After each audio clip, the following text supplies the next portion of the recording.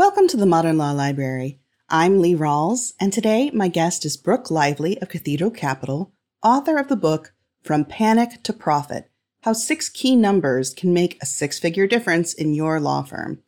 Brooke, thanks so much for joining us. Oh my gosh, thank you so much for having me. I'm excited to be here. Now, I do have to say, at the ABA Journal, one of the biggest requests we always get is from our lawyer readers saying, help, I went to law school and now I'm trying to run my own firm, but they never taught me, how to run a business. Please give us financial advice. Is that really what you see with your clients who are attorneys? It really is. And if you look at things like the 2019 Legal Trends Report, the numbers in there about attorneys are absolutely staggering. 69% of attorneys do not feel qualified to run their business or don't feel like they have the knowledge to run their business. And that really is kind of a shortfall that I see in law school. And speaking of the legal industry, are there needs there or things specific to the legal industry that you feel really separates it from other business, or is there really kind of a through line? There really is a through line. I think that there are 2 types of businesses in the world. And Lee, I'm going to need you to just hold on to your chair for a moment because I'm going to say something that freaks you out. I know it. It's coming. There are 2 types of businesses. There are manufacturing businesses, and there are businesses that work in product, and then there are businesses that run on the billable hour. Law firms, doctors, dentists, chiropractors, marketing, all of those things run on some version of the billable hour because what you're selling is people's intellectual capital. Rather than a physical product. Correct. All right. Well, you promise in the headline of the book that there are 6 key numbers lawyers can use to really get a better picture of what their firm is doing and make a difference in the way they're able to bring in money. And I want to go to the very first key number. I think that you probably put these in this order for a reason. So let's start out with number 1, cash. Yes, cash. So when we look at a business, we actually see we divide your business into 6 areas. And the first one is cash. And within each area, there are numerous numbers that you could look at. But we want to find the one that makes the biggest impact. And in that, it is your cash flow forecast. So it is being able to look 6 to 8 weeks ahead and knowing how much cash you're going to have at the end of each of those 6 to 8 weeks. And what I really liked about your framing of this in the book was, you said, let's say you want to take a break. You want to take a vacation. You want to be off for maybe even 3 weeks and really let yourself relax. Do you know if you can do that? And what I liked about that was you really seem to be trying to help people not only just have a business that's doing better, but sleep at night because they know what's going on in their own business. Yeah, I talk about the fear factor a lot of owning a business. People generally start their businesses, and lawyers are no different, because they're passionate about something. So here you are, you're a lawyer, you did not get any business training in law school, and all of a sudden you own your own firm. And that is scary. And it's very isolating because attorneys have been taught that they're supposed to be the expert. So here they are in an environment where they don't know what to do. I mean, you wake up in the middle of the night worrying. So when I help law firms, I want the owners to feel confident, to feel good, to be able to make data-driven decisions. Because what we know about data-driven decisions is you only make them once, as opposed to an emotional decision that you make and then you question and then you wake up at 3 a.m. and then you change your mind and then you do something else and it takes you weeks to actually make the decision. Getting back to the cash number, you mentioned the cash flow forecast. So what all would that include if I am the proprietor of a small law firm? So you're always going to want to start with your cash balance, which is not, that little fabulous app that you have on your phone that tells you how much cash you have in the bank? I do. And you're about to talk about the float, right? The dreaded float? I am going to talk about the dreaded float. That is not actually your cash balance. Your cash balance is going to come from whatever bookkeeping system you use. Most small law firms use QuickBooks. It works really well. What QuickBooks does is it gives you your balance if everything had cleared, all those ACH debits, all the deposits, all the checks you have outstanding. So that's really the cash balance that you want to start with. And then you want to add any AR that you know you're going to collect. You want to add the cash that you know you're going to deposit from the work being done, from your WIP, from your work in progress. And every law firm's different. We definitely advocate for a certain way of collecting money, which is described in detail in the book, where we know that we are going to get a deposit of 90% of what we bill within 10 days of billing it. So you add all of those in, that gives you the cash that you have, and then you subtract out your recurring expenses, payroll, rent, all of that. In extraordinary expenses, you have a new employee coming on and you need to get them a computer, and that's going to give you your ending balance. You mentioned collecting bills, and it does seem like a lot of attorneys struggle with this. And you said something pretty simple in the book that, as soon as I read it, I was like, you know what, this does make sense to me emotionally, which is the longer you go without collecting your money, the less likely you are to ever collect that money. Yeah, think of AR like rotting fruit. Every day that goes by, you're going to get less and less benefit from it. So the faster you collect it, the better. It's something like you only collect 10% after 90 days. It's sad. Attorneys work really hard for their clients, and they spend the time, and if we're lucky, they bill the time. You might as well get paid for it. There's nothing wrong with that. Speaking of getting paid for something, this is a really good segue into key number 2, ideal ratios. And this deals with owner compensation of a law firm. So I'd love to hear your thoughts on that. The question I get asked most often is, how much should I be spending on people, marketing, rent, office supplies, whatever the answer is? And while I can give you answers to each of those, I feel like the bottom question, the real question is, how much should I be spending on those other things so that I take home the right amount? So we really concentrate on owner compensation. How much is the owner taking home? And we all know you take home money in different ways when you own your own firm. Some of it you get in payroll, some of it you get in draws, and some of the owner benefit is actually the fact that your cell phone gets paid and, I don't know, your children's school supplies are running through the firm. Everybody runs some stuff through their firm. It's just the way it happens. So we really want to make sure that owners are being fairly compensated for the risk they're taking, because you do take on risk. When you hire an employee, their payroll costs become your responsibility. And you bring up sort of a rule of thirds being a good general, although you do need to look at everyone's individual circumstances. One of the things that I liked was when you talked about the definitions of profit, and that profit can have a different definition. Could you talk a little bit about that? Let's start with the rule of thirds really quickly, because it's very simple. 1/3 goes to the people doing the work, 1/3 goes to overhead, and 1/3 should go to profit, which is the owner. That is simple and easy, and we love that. And how about when you talk about what the definition of profit is? You mentioned that, profit doesn't have to just mean cash or, physical money you're taking away. It's not. Profit comes in all different forms for different people because everyone has a different goal of what they want from their law firm. So profit could be dollars. Profit could be flexibility. So we had a law firm down in Austin, and the owner wanted to be able to go to her children's swimming lessons on Wednesday mornings. Okay, great. We needed to design a law firm that allowed her to do that. We had another client in Florida that wanted to build a national name for herself. And she really wanted that recognition and to try those big cases.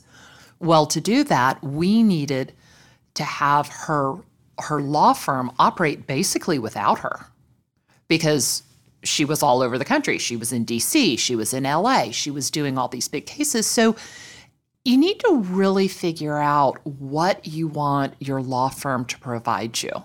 and everything that it gives you is a form of profit. The third number is production. And so what does production mean in what you pointed out? This isn't a manufacturing business where, you made 65 gigas. Great. That's what you made today. What does production mean when you are a law firm looking at that as a key number? Well, you have to realize that as a law firm, you do actually have inventory. And your inventory are all the billable hours contained in your firm. So, Lee, if you have 3 attorneys working for you and you expect each of them to bill 100 hours a month, you have 300 hours of inventory. And we need to make sure that we are billing that inventory out, that we're using it. So the key number we look at is work in progress. How much work, how much billable work is getting done? Because this month's WIP is next month's revenue. And that also can bring us to number 4, budget versus actual. And you say in the book that this is actually your very favorite number of the 6. Why is that? Well, first of all, let's get really clear about the B word, budget. I can't stand that word. Budgets are restrictive and yucky and nobody wants them. And they tell you what you can't do. We are big believers in profit plans because profit plans tell us how we're going to spend money to make more money and how much we're going to take home, how much profit we're going to have at the end. However, I have not convinced any of the major bookkeeping software companies to get on board with this, so they still call them budgets. So the budget versus actual report is found in every bookkeeping solution. And what it does is it takes your profit plan, your budget, which is the plan of what you want to happen in your business this year, and it sets it next to what actually happened. And it gives you the ability to get back on course. Did we make it? Did we not make it? Did we spend more in this category? And was that good or bad? If you're a trust and estate lawyer and all of a sudden you're spending a whole bunch on office supplies, that may tell you that you've moved a lot of new will packages through because those binders that you have to put together are really stinking expensive. If you're a different kind of firm and your office supplies are out of control, that may tell you, like a firm I know out in Oregon, that your office manager has bought enough paper clips to, no lie, last for 10 years. So is it good or is it bad? If it's good, what is that behavior that created the good outcome? What is that behavior that created all the new cases? What is the behavior that got us where we are so that we can replicate that? And then we look at the things that were over or under that weren't positive. And we go and we find the root cause of that and fix that. One of the things I found fascinating was when you said being over your revenue goal is not always good. Could you talk about that? Because it seems pretty simple. Oh, I made more than I thought I would. How fantastic. But what's the pitfall there? The pitfall is those 3 attorneys that you have that are working 100 hours a month, that are billing 100 hours a month, are all of a sudden billing 130 or 150 hours a month. And they get a little cranky and bitter. And so it may be hard for you to retain employees, potentially. So then they quit. And when they quit, and you go from having 3 attorneys and you're only really billing half time, and you lose 2 attorneys, now you've got 1 attorney, 1.5 attorneys that have to bill a whole lot of hours. So you end up with cranky clients. You blow deadlines. Your SOLs are history. All you're doing is reacting to whoever's yelling loudest, whether that is one of the courts or if it's a client. And really, at that point, you're just kind of, putting out fires. And that's no way to practice law. I think that number 5 is the one that may make lawyers the most confused because they get a lot of pitches about it and they don't know how to necessarily interact or purchase these services. And that's number 5, marketing and sales. Lawyers who are rainmakers are really looked at in the industry as, this is an incredible skill. But a lot of people went into this profession not because they had that rainmaker personality. A lot of people are really kind of introverted and, just loved the law, loved to read, loved to research, and now think, oh, do I have to go to cocktail parties? Oh, no. I dated one of those guys. He was a Supreme Court clerk. He had been a Supreme Court clerk. And he spent so much time in the law library, he practically smelled like books. Really sweet, really nice. I would take him to a cocktail party and he'd crater. Yeah, because it's scary. And what I liked about this chapter in your book was it helped you figure out how much time doing these sort of sales call type work is too much and how much is enough. So if you are that kind of personality type, maybe it's much more reassuring to see that number and say, oh, okay, actually, I am being really scattershot and this is how I drill down. How do you help attorneys do that? Well, I think the biggest thing you need to understand is starting from the beginning.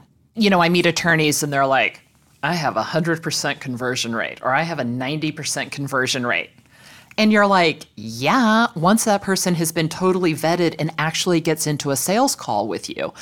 But do you realize that person has already made 4 conversions by the time they get to you? And I think it's those previous conversions that are so important. The first conversion a client makes is when they decide to contact you.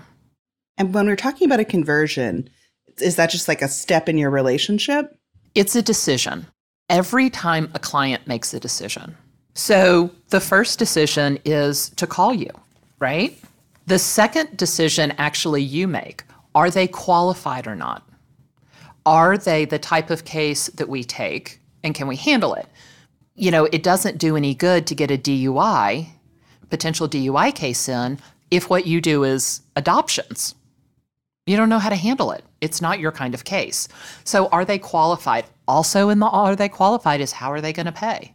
And are you let's see, what's a really high-end restaurant that we can think of? Oh, restaurants seem to belong to the before times. They really do, don't they? All right, well, let's say Capital Grille. All right, so are you a Capital Grille or are you a McDonald's? Those are both valid business models. But if somebody walks into Capital Grille and thinks they're going to get a burger, fries, and a drink for $6, that's just not going to happen. So you need to make sure that the clients that are coming in are a match to your firm, both in their expectations of service level and price and in the type of law. The first conversion, the first decision is to call you. The second decision is, are they a match or not? The third decision that gets made is by the potential client of, are they willing to set a sales call with you or not? And then the fourth decision is if they show up for that sales call. And I actually was kind of surprised by the numbers. It sounded like a lot of people just don't show up. Oh my gosh, you would not believe how many. It is really kind of shocking, but one of the things that helps is having a paid sales call. People tend to show up if you put a little bit of money on the line, and we're not saying charge them $5,000. Charge them $100 to $500, and you do have the option of, if they retain you, apply that towards their first bill or apply that towards their trust balance. And that gives them some skin in the game too. It gives them some skin in the game. So when we start looking at this and we start tracking all the way along the line, all the way through this process, we want to make sure that by the time someone gets in the room with whoever's doing that sales call, usually an attorney, that they have been vetted and primed. So even if you don't have great sales skills, you can still convert them. You can still get them to say yes. You can still get them to buy. And what we know is that if we're out there doing, okay, let's face it, everybody thinks pay-per-click is the solution to everything, which I don't believe that, but okay. Let's say you're doing a whole bunch of pay-per-click and your phone's not ringing. Well, your pay-per-click is wrong. Let's say you're doing a bunch of pay-per-click and your phone is ringing, but none of the clients are qualified. All right, somewhere along the way, the message is wrong in that pay-per-click because you're attracting the wrong kind of client. Let's say they're calling, but they're not setting a sales call. Well, then you need to look at the experience that that potential client is having when they're contacting your firm for the first time. Are they not making an appointment because they can't get in to see you for 6 weeks? Okay, so if you've got a DUI, you really kind of need an attorney before 6 weeks. If you're talking about your will, you can wait 6 weeks. If you have some kind of hearing about child custody, you probably can't wait 6 weeks. So is it that? Is it the person booking the appointment doesn't have sales skills? Because that person does need sales skills. There are all kinds of things. But really hone in and find out why they're not booking a call, because then you can fix it. This seems like a place where you could use kind of your own version of a mystery shopper and just ask someone, hey, could you try going through this? And can I just listen and hear what you're running into? Absolutely. The other thing you can do is check the laws of your state. I know I'm talking to a whole bunch of attorneys, but in many states, it is fine to record one side of the conversation. Or if one person knows the call is being recorded, that's legal. So if you're in one of those states, you may just have that person who's making the appointments record their calls and listen to them and figure out what the problem is, because you can tell a lot. And then the last one, and this is the one that totally gets me, is if people show up for the sales call or not. 80% of the people who book a sales call should be showing up. And when they're not, I'm always kind of surprised. And, we talked about having a paid sales call. But also, again, what is that potential client experience? In the book, I talk about going to see a practice in Pennsylvania. And I got there, and I found the building, and I walked up to the front door, and it was locked. I'm like, okay, what's going on? I look around, I check the address, I check my calendar. Please tell me I have not flown to Pennsylvania on the wrong day. Nope, supposed to be there. I'm in the right place. It's all good. And I finally called, and they said, oh, go around the right side of the building, and you'll see a set of stairs, and go down those 3 or 4 stairs, and then you'll see a door on the left. Come through there.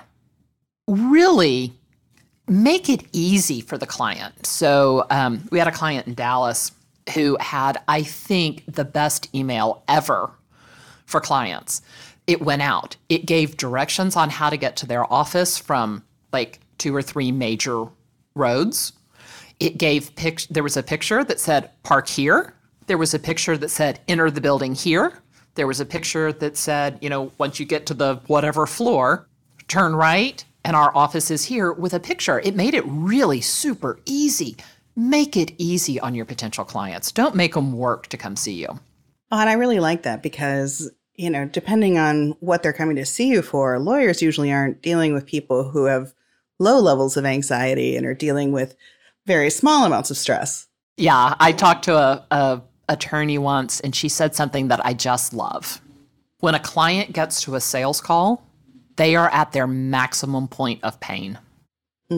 Whatever they're going through is so bad that they have actually made an appointment and come to see you.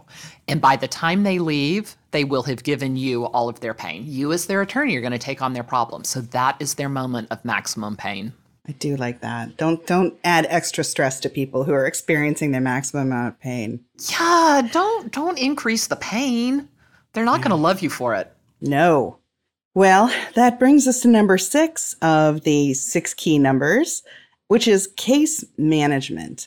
And, as I was reading this chapter, you mentioned, all lawyers think that each of their cases is special and unique.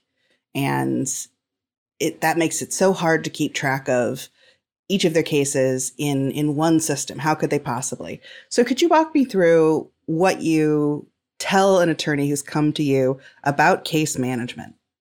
I realize that every single case is different. I know that there are going to be different personalities. There are going to be different points of law. However, when we look at, for instance, a divorce, there are a few things that are always going to happen. Someone is always going to file. Someone is always going to have to respond. There will be interrogatories that will happen. There will be probably 2 preliminary hearings. The case will then go into a quiet period while everyone goes to their corner and the two principals continue to fight over children offline. And then you come back, you prep for mediation, and then you prep and go through a trial. Yes, a divorce with children is different than a divorce without children. But you can take cases and put them in buckets. And we work with firms that usually have pretty much niched down into one area of the law. So we'll work with firms that practice family law or firms that practice criminal law. Because, Lee, you do know, the riches are in the niches. We've run quite a few stories about people who found that perfect niche in the law, and that's what's getting them cases, is that they are the ones who are the leaders in this small area. That's right. So when you're not practicing door law or threshold law, when you're actually practicing in one practice area, we find that there are about 5 different buckets of cases. So divorce with children, divorce without children, modifications, adoptions, and they'll all kind of, it works for any firm. If it's a criminal firm, it's, felony, it's misdemeanor, it's, level 3 felony or whatever. But a bankruptcy firm, it'll do bankruptcies for businesses, bankruptcies, personal bankruptcies. There's an 11, there's a 7, there's the new 5. You kind of can put them in a bucket. And once you do that, and once you go through and randomly pull like 20 cases, and I would suggest that the attorney never does this, or the attorney pulls 20 names out of a hat, because otherwise, if the attorney does it, they're like, well, not that one because it wasn't normal, and not that one because it wasn't this. Take 20 cases, and you're going to find some similarities. You're going to find that on average, if we take the length of time for all 20 and we average it, our case length is this long. If we look at how much was billed for those 20 cases, our average case value is this. And this is really important, and this is something that most people don't look at. How much pressure does the average case put on your team? So on an average case, how much attorney time, how much paralegal time, how much legal assistant time? If you've got a receptionist doing a whole lot, how much of their time does it take? Because once you do that, you start to define a team. And let's say your team is, well, it used to be a team was 1 attorney and 2 paralegals. With the advent of so much technology, it's kind of flipped. It's now 2 attorneys to 1 paralegal. But if you know that's true, and you know how many cases a team can handle, and you know what your case count is, and you know what the key number in this section is, net new cases, when you do that, you can start to look at everything that's going to happen in the future. You can not only look at net new cases and know what your revenue is going to be in 2 months, but you can start to look at net new cases, and you can look at the trend of new cases, and you can know when you're going to need to hire your next team member and who that team member needs to be.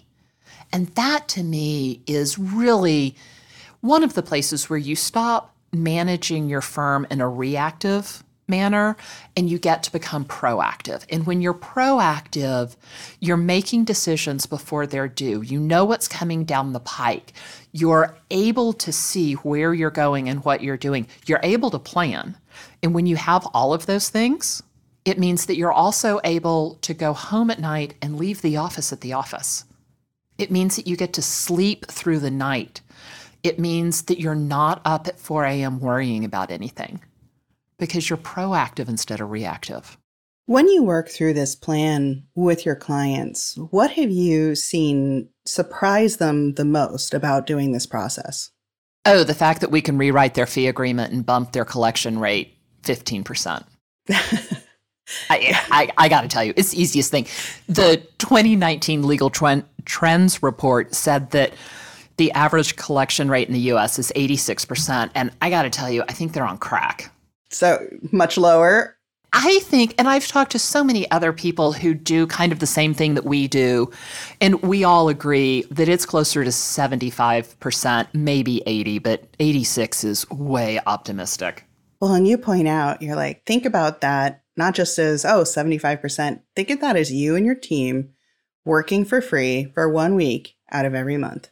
That's right.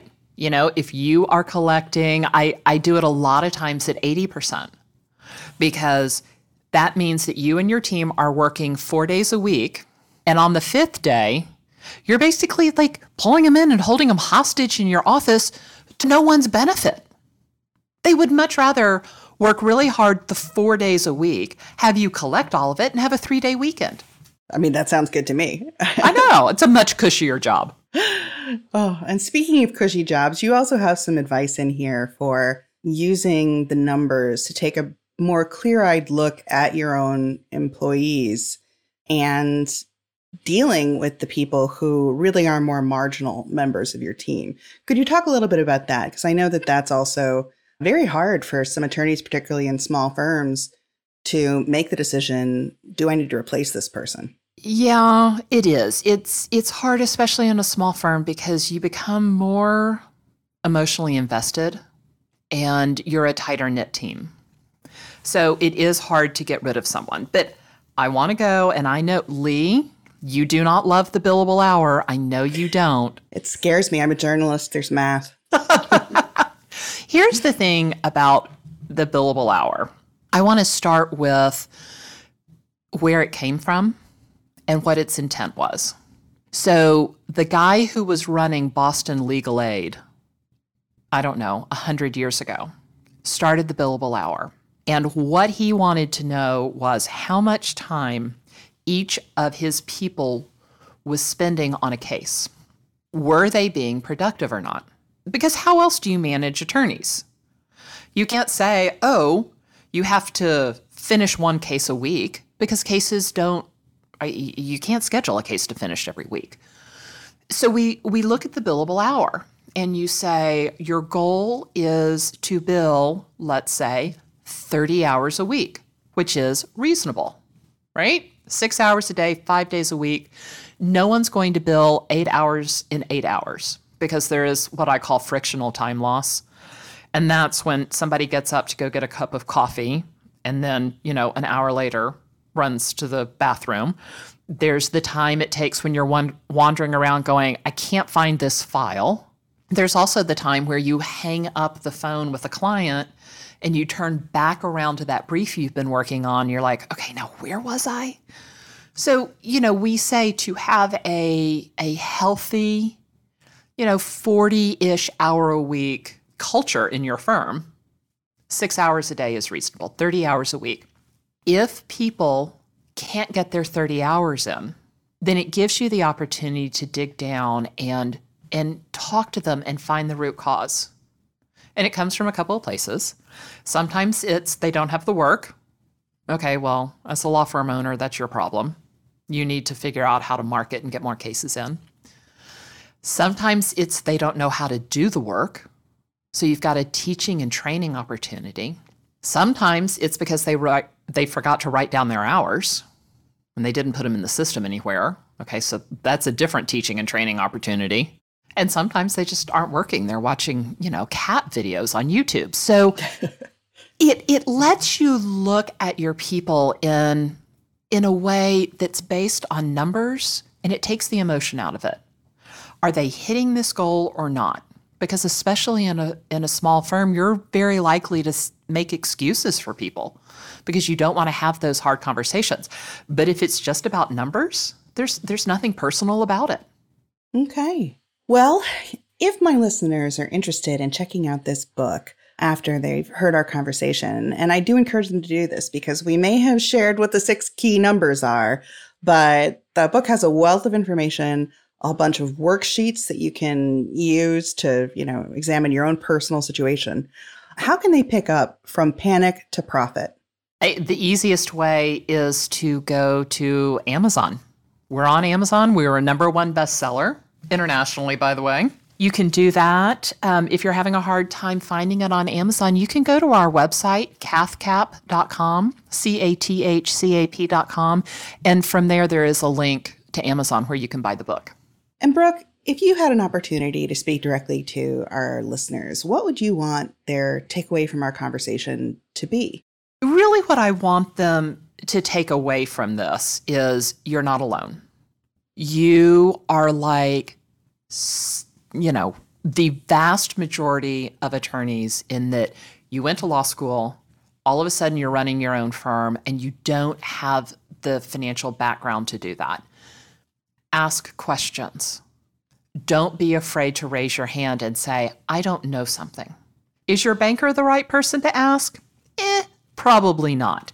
Talk to your CPA, talk to your bookkeeper, call a company like ours, talk to a friend. You're not alone. Everyone struggles with this. Okay, and if you're struggling with this and want to read more of Brooke's advice, the book is From Panic to Profit: How 6 Key Numbers Can Make a Six-Figure Difference in Your Law Firm by Brooke Lively. Brooke, thanks so much for joining us. Oh my gosh, Lee, thank you for having me. I've really enjoyed it. And if you enjoyed this episode of the Modern Law Library, please subscribe, rate, and review in your favorite podcast listening service.